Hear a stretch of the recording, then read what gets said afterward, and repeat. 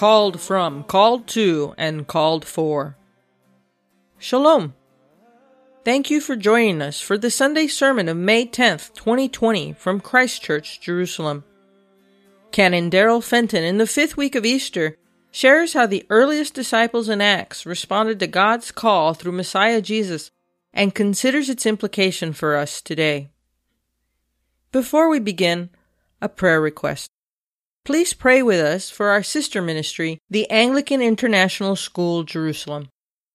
The Anglican school reopens this week after the coronavirus shutdown, and like other schools in Israel, must contend with keeping students and teachers safe as all return to campus. Learn more about the Anglican school at aisj.co.il. Thank you. Now, let us begin with the lectionary readings. Our readings are pointed for today. The first one coming from Acts, chapter 7. But he, being full of the Holy Spirit, gazed into heaven and saw the glory of God, and Jesus standing at the right hand of God, and said, Look, I see the heavens opened and the Son of Man standing at the right hand of God. And then they cried out with a loud voice, stopped their ears, and rushed at him with one accord. And they cast him out of the city and stoned him. And the witnesses laid down their clothes at the feet of a young man named Saul. And they stoned Stephen as he was calling on God and saying, Lord Jesus, receive my spirit. And then he knelt down and cried out with a loud voice, Lord, do not charge them with this sin. And when he had said this, he fell asleep. This is the word of the Lord. Thanks be to God. This is the second reading is taken from the book of Psalms, verses 1 to 16. In you, O Lord, I put my trust. Let me never be ashamed. Deliver me in your righteousness. Bow down your ear to me. Deliver me speedily. Be my rock of refuge, a fortress of defense to save me. For you are my rock and my fortress. Therefore, for your name's sake, lead me and guide me. Pull me out of the net which they have secretly laid for me. For you are my strength. Into your hand I commit my spirit. You have redeemed me, O Lord, God of truth. I have hated those who regard useless idols, but I trust in the Lord. I will be glad and rejoice in your mercy, for you have considered my trouble. You have known my soul in adversities and have not shut me up into the hand of the enemy. You have set my feet in a wide place. Have mercy on me, O Lord, for I am in trouble. My eye wastes away with grief, yes, my soul and my body. For my life is spent with grief and my years with sighing. My strength fails because of my iniquity, and my bones waste away. I am a reproach among all my enemies, but especially among my neighbours, and am repulsive to my acquaintances. Those who see me outside flee from me. I am forgotten, like a dead man, out of mind. I am like a broken vessel, for I hear the slander of many. Fear is on every side, while they take counsel together against me. They scheme to take away my life. But as for me, I trust in you, O Lord. I say, you are my God. My times are in your hand. Deliver me from the hand of my enemies and from those who persecute me.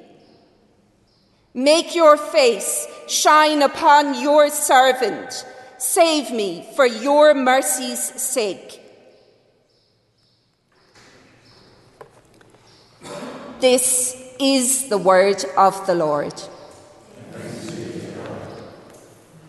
Please stand for the gospel portion of Scripture today.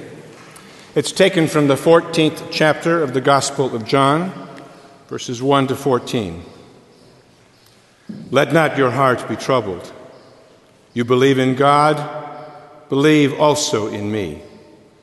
In my Father's house are many rooms. If it were not so, I would have told you. I go to prepare a place for you.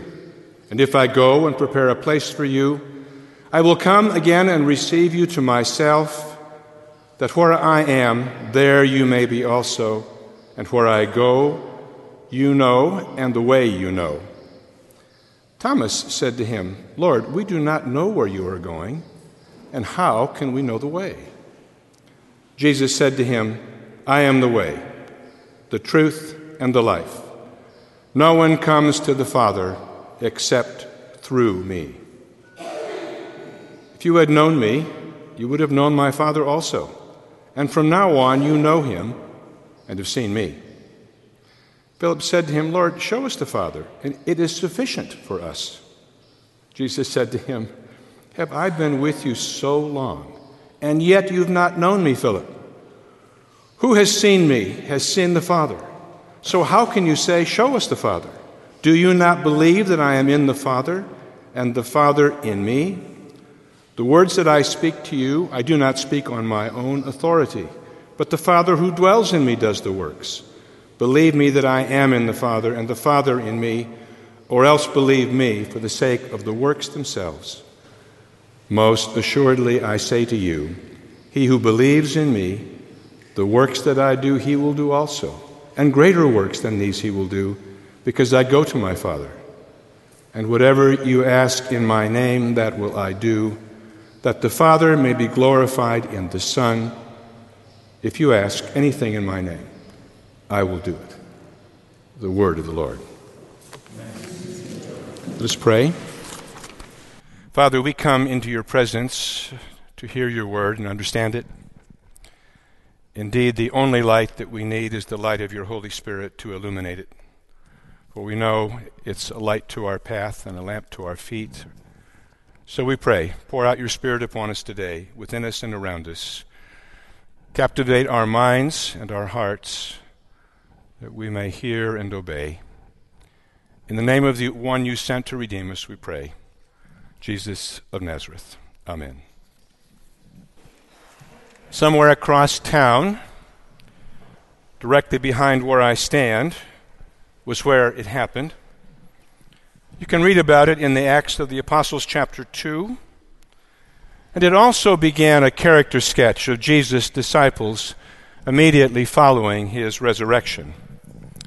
The opening scene of this sketch would be great cinema. The first disciples who saw Jesus resurrected and witnessed his departure from earth, they're gathered together in a house, praying. Suddenly, the house began to shake as if in an earthquake. Then a howling wind. Then hologram-like tongues of fire hovering over each head. And then they all started praying in different languages. The hubbub drew a crowd. So the leaders moved outside, the 12 apostles, and they stood together, and Peter, their spokesman, began to talk, to preach really, and it was really quite a short sermon. And when he finished, the crowd reacted by saying, verse 37, chapter 2, that they were cut to the heart. What shall we do, they said, and Peter replied, repent and be baptized. It was, if you didn't know it, a very, very Jewish answer. Now, for the past 2 weeks, we've worked our way through the section of Acts that follows this sermon. It's what came after the repentance and the baptism, a description of how this group of people who began to follow Jesus formed a congregation, or as we say now, a church, and what their lives looked like. Today is the 5th season in the celebration of Easter, that world-changing event. And it is therefore so important that we understand not only that Jesus' death and resurrection changed the world, but how it changed through the people who followed him. Today we come to the end of this character sketch, that what we heard read from the end of chapter 7. And this is the last of the 3 Sundays devoted to understanding how Jesus' disciples lived in that time. 2 weeks ago, David Pileggi focused on these first paragraphs following Peter's sermon, verses 36 to 41, and on 2 evocative phrases. That first we just heard, repent and be baptized, and then be saved from this perverse generation. From this perverse generation. He made a point of that last phrase, you'll recall, especially the word saved. You see, Peter didn't just offer his hearers a kind of eternal life just as they were. Rather, the repenting and the baptizing, the turning that would also save them from the blighted era in which they lived. Our text reads perverse generation. Others read corrupt. They're both correct. David's point, eternal life, is far too narrow a reading of the text. The offer was an alternative government, a kingdom, and it is eternal, a kingdom that began immediately upon repenting, was anchored in baptism and the pledge of allegiance to God through Jesus that it meant. And it continued until human corruption within the soul and ultimately within the world was routed out. But the catch for Peter's hearers was this. They were observant Jewish people. They didn't think they were like that generation, but Peter's sermon told them that they were, that they must recognize that the corruption was also within them, and they must repent so that they could, by the painful process of following Jesus, be healed. And then David asked the question, does our generation need saving from? Whatever one's political or religious views, and for different reasons, no doubt, I think there's a near universal consensus right now that this is a corrupt era, a perverse generation. But in case you needed reminding, nations bitterly divided, environmental degradation everywhere, the needy and helpless politicized but still ignored, democracy diminished, universal financial inequity, corruption in high places, political leaders who repeatedly dissemble and distort the facts, and if that were not enough, #MeToo, a plague of fathers who don't pay child support, dishonest and manipulative advertising, senseless shootings, and all of this before the coronavirus. Surely the time is corrupt. I suspect that most of us here in this room, and most watching from their lounges and living rooms, have probably made a decision they want to turn from this time of corruption. But the question the preacher has to ask is, have you? If our generation is perverse, as Peter's generation, is there some new way that's come along to be saved from it? How about a political solution? Or maybe a psychological conversation? A rational plan that everyone will accept. But the more awkward question comes to us as well, to you and me. Are we part of that corrupt generation too? Do we need not only to be saved from this generation, but from all that is within ourselves, or much of what was in ourselves? I certainly did. Do you? Here at Christ Church, we are unapologetically under new management. the management of that kingdom and that king. And we welcome you to join us.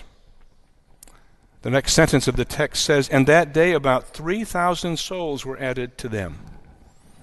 So if deep in your intuition you should be like one of those 3,000 souls, at the bottom of your screen, if you're watching from somewhere else, you'll find a way to get in touch with us. If you're here in the room and the Lord is speaking to you, talk to us at the door. We'll have a conversation later. Or you can chat online with one of our hosts. Be sure you don't leave this day not having escaped from what is around us and within us. But then last week, Aaron Imey took us through the second part of that character sketch in the following paragraph from chapter 2, verses 42 to 47. Just a couple words here. "And they continued steadfastly in the apostles' doctrine and fellowship, in the breaking of bread and in prayers. Then awe came upon every soul, and many wonders and signs were done through the apostles. Now all who believed were together and had all things in common, and sold their possessions and goods, and divided them among all as anyone had need." In week one, we saw how we could be saved from a corrupt generation. And this paragraph describes what those new disciples were saved to. As Aaron carefully said, to a community of faith. Those earliest disciples were called from a corrupt generation into a community that endeavored imperfectly, but progressively, to live together like the master they followed, like Jesus. We haven't time for all the particulars, but two things we should remember. They did specific activities together, verse 42. They continued steadfastly in the apostles' doctrine. The gospel is yet unwritten. They were taught by those who were eyewitnesses to Jesus' life and teaching. They joined in the breaking of bread and prayers. Not an uncommon thing to do for Jewish people. They continued on, but in a new way. But in other words, they began to form what we call a church, a community of teaching and worship. Aaron's conclusion, if you were here and recall, was quite sharp, clear, and I think accurate. If you're not willing to be called into a community, into a church, don't bother becoming a disciple of Jesus. That's just not how he designed it to work. He's not interested in loner disciples. When you gather in my name is how he put it. And secondly, in this community, awe and wonder and love replaced selfishness. I think today would gloss that with self-realization, perhaps. That's from verse 43. Put more dramatically, they practice joyfully death to self. They lived Jesus' words. Life is better when one gives than receives, when one is humble rather than proud. In this kingdom, hearts are changed, not votes. This is why they could hold all things in common. Something far more precious was in their possession than houses or lands or education or a stock portfolio. One could choose to be in or out, but not both. One could have or at least desire all that a corrupt generation could offer, or one could live in a glorious kingdom. Is there something here for us? So many generations later, in a world so much more advanced in research and technology and consumer metrics, for most of my life, preachers described these verses as a temporary experiment that the church soon outgrew. But I must say, time and experience, that's another way of saying growing old, has shown me that they weren't wrong. That they were wrong, sorry. History refutes it. These kinds of communities have existed continually since Jesus' day. Saying Christian community is not realistic is too often used as an excuse to have it both ways. to consider oneself spiritual, but to reject the rough and tumble of living in a spiritual community. Now here at Christ Church, like it or not, we always have a kind of community because of the volunteers, people older and younger who come here from all over the world, joining us for a season to serve, to pray, to learn. We're privileged to receive every year volunteers from a modern community, just 100 years old, and like this one in Acts. Their goods are held in common. Humility is upheld as a virtue. Scripture is the constitution of the community.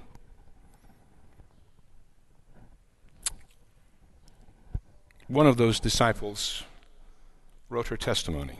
I'd like to read it to you.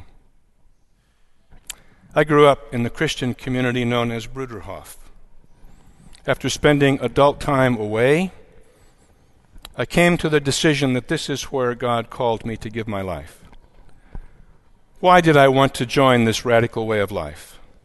First, I believed it is biblical to dedicate one's life to living with, caring for, and sharing all with one's brothers and sisters. At Bruderhof, we share everything, property, talents, time, money, in the same spirit as the first church in Jerusalem. As a follower of Jesus, it is important to be with other believers so that I can love and be loved. Let my sinful rough edges be sanded off, and not only admit my own mistakes and flaws, but also learn to tolerate those of other people.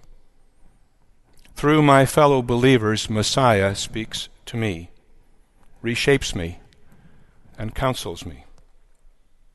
Life lived in community is an answer to many of the problems in this contemporary society. There are no rich or poor. Everyone is cared for. Everyone belongs. And everyone contributes.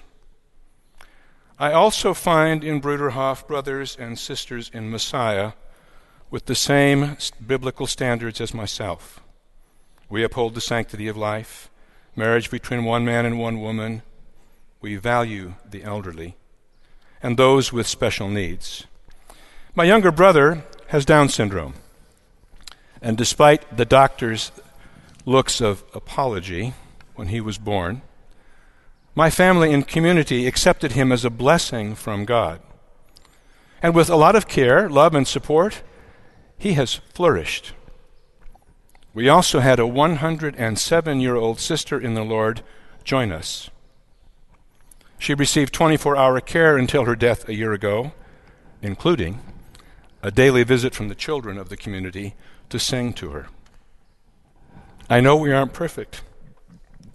It's not utopia or a dream world. In fact, it's reality and hard work. Yet I know that this is the best way I can live out the greatest commandment, to love the Lord your God with all your heart, soul, and mind, and to love your neighbor as yourself. Surely you're thinking,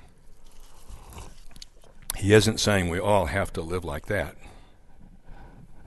No, not in every detail. It's a special calling, perhaps. However, as you listen to that testimony, didn't it create in you a wistful appreciation, a longing that your own church experience produced the same results? It can, of course. That's the point. Love, sacrificial care for one another, personal service to those in need, not just a donation, and perhaps most of all in our time, accountability. That is a biblical church, and according to the Scriptures, it's not optional. It makes us look more like Jesus. Lest I not make myself clear, it has no place for pedophile priests, mission organizations that lie, or preachers who say following Jesus will make you rich. But they're not our concern. The apostle says the Lord has double judgment for them. No, our concern lies at home. A biblical church does not require a celebrity pastor. Do you? It isn't a consumer experience where we like everything, you know. I can't worship with contemporary music or hymns. They just don't do a thing for me. Nor is it just a service we attend even regularly, good as that is. Not a Bible study or just a Bible study that teaches us where we learn, or even a financial gift. They're all good, they're all correct, but it's really a place where we practice death to self in love and advance into the kind of life that drives corruption not only from us, but from the generation, or at least the community in which we live. And now we come to the third aspect of this character sketch. It's the quickest to describe and the easiest to understand, I think. We find it in chapters 6 and 7 of the book of Acts, although we just heard its conclusion. I should note that in chapters 3 through 5, there are all sorts of lessons and failures of this new community. And in some ways, they shaped the triumphs that would follow. It takes us to a moment when what seemed like a petty dispute is turned into an example of maturity and courage. In chapter 5, the disciples prayed for boldness. In 6 and 7, that's what happened. So let me read to you from chapter 1 of verse 6. Now in those days when the number of the disciples was multiplying, there arose a complaint against the Hebrews by the Hellenists because their widows were being neglected in daily distribution. Doesn't that sound like church? The leadership stepped in quickly. They appointed 7 men. Not sure what they were thinking here. Probably 7 because that's a special Jewish word, but we don't really know. And then the writer of Acts, Luke, singles out one. His name was Stephen. He talks about his character in verse 5. He said he was a man full of faith in the Holy Spirit. It should interest us, since Stephen was chosen to oversee food distribution, that he and also Philip, we know, were articulate and powerful witnesses to the alternative kingdom and his sovereign. So much for it all being for preachers, or at least for senior pastors or rectors or whatever you call them. We know that he could give witness to this kingdom and this community powerfully. 2 paragraphs later, he describes Stephen again as full of faith and power. He did great wonders among the people, just like any of us can. As was true of Jesus, this kind of behavior could get one in trouble with the authorities. You can read about the theological politics in the second half of chapter 6, but it resulted in Stephen, like Jesus, being hauled before the Jewish authorities, the Sanhedrin. He was falsely charged with blasphemy, kind of a familiar story. The high priest then asked him to give his defense. Chapter 7, verses 2 through 53 is that defense. Clearly, we haven't time to go through it in detail, but I do want us to see the bold elegance with which Stephen spoke. In time-honored Jewish practice, he retold the narrative of the Jewish people, like you'd find in Psalm 105 or 6, as an example. But he altered the expected pattern to focus on several times when the Jewish people rejected or refused the Lord's help and the leader he sent. Starting with Abraham, Stephen quickly moved to the patriarchs, the sons of Jacob, and writes, "The patriarchs, becoming envious, sold their brother Joseph into slavery." And Stephen notes how Joseph was honored and then necessary to redeem them from what would later be their face-off with starvation. Then he moves to Moses, who had defended 2 enslaved Hebrew brothers in the ensuing fight, committed manslaughter. And when the next day he tried to interview in a Hebrew-only dispute, was rebuffed by the perpetrator who said, "Who made you a ruler and judge over us?" And then Stephen comments in verse 35, "This Moses whom they rejected, saying, 'Who made you a ruler and a judge?' is the one God sent to be ruler and deliverer." And then he adds in verse 37, This is that Moses who said to the children of Israel, "The Lord your God will raise up for you a prophet like me from among your brethren." Then adding another layer of argument, he says, "This is he who was in the congregation in the wilderness, the one who received the living oracles of God for us, whom the fathers would not obey but rejected." And he keeps piling on the evidence. And then he draws this oh so diplomatic conclusion. "You stiff-necked and uncircumcised in heart and ears, you always resist the Holy Spirit. As your fathers did, so do you. Which of the prophets did your fathers not persecute?" Stephen was, as you know, showing the Sanhedrin that they had rejected the Lord's anointed, Jesus the Messiah, just as their forefathers had rejected Moses, whom they considered their founder, the one whose words they used to condemn Jesus and now Stephen. The outcome of the kangaroo court is well known. The evidence that Stephen committed blasphemy was never presented. There was no judicial deliberation. They simply dragged him out of the city and executed him by stoning. What a waste, I'm tempted to say. Mature, spiritually recognized, gifted, a powerful and persuasive preacher. What was God thinking? We still don't know, except that Stephen's been an example of holy courage, of humility. He kept on serving tables, and obedience. The text tells us he died joyfully, departing with the vision of the master he was soon to join. Is there anything here for us? Of course there is. A worldly corruption has crept into the community of faith. It's the idea that God owes us a special calling, a kind of spiritual career. And we often view it as some kind of personal honor, maybe a recognition of how gifted we are or how holy, public affirmation. But biblically, it's nothing of the kind. We're called into salvation from corruption into community. If we mature in that call, the King will entrust us with being stewards of his word and work, but we serve at his pleasure. Perhaps for a long time with some public recognition. Perhaps we depart like Stephen in a blaze of heroic but useful sacrificial glory for the advance of the kingdom. Maybe we're completely anonymous and maybe we're famous, but you know it doesn't matter.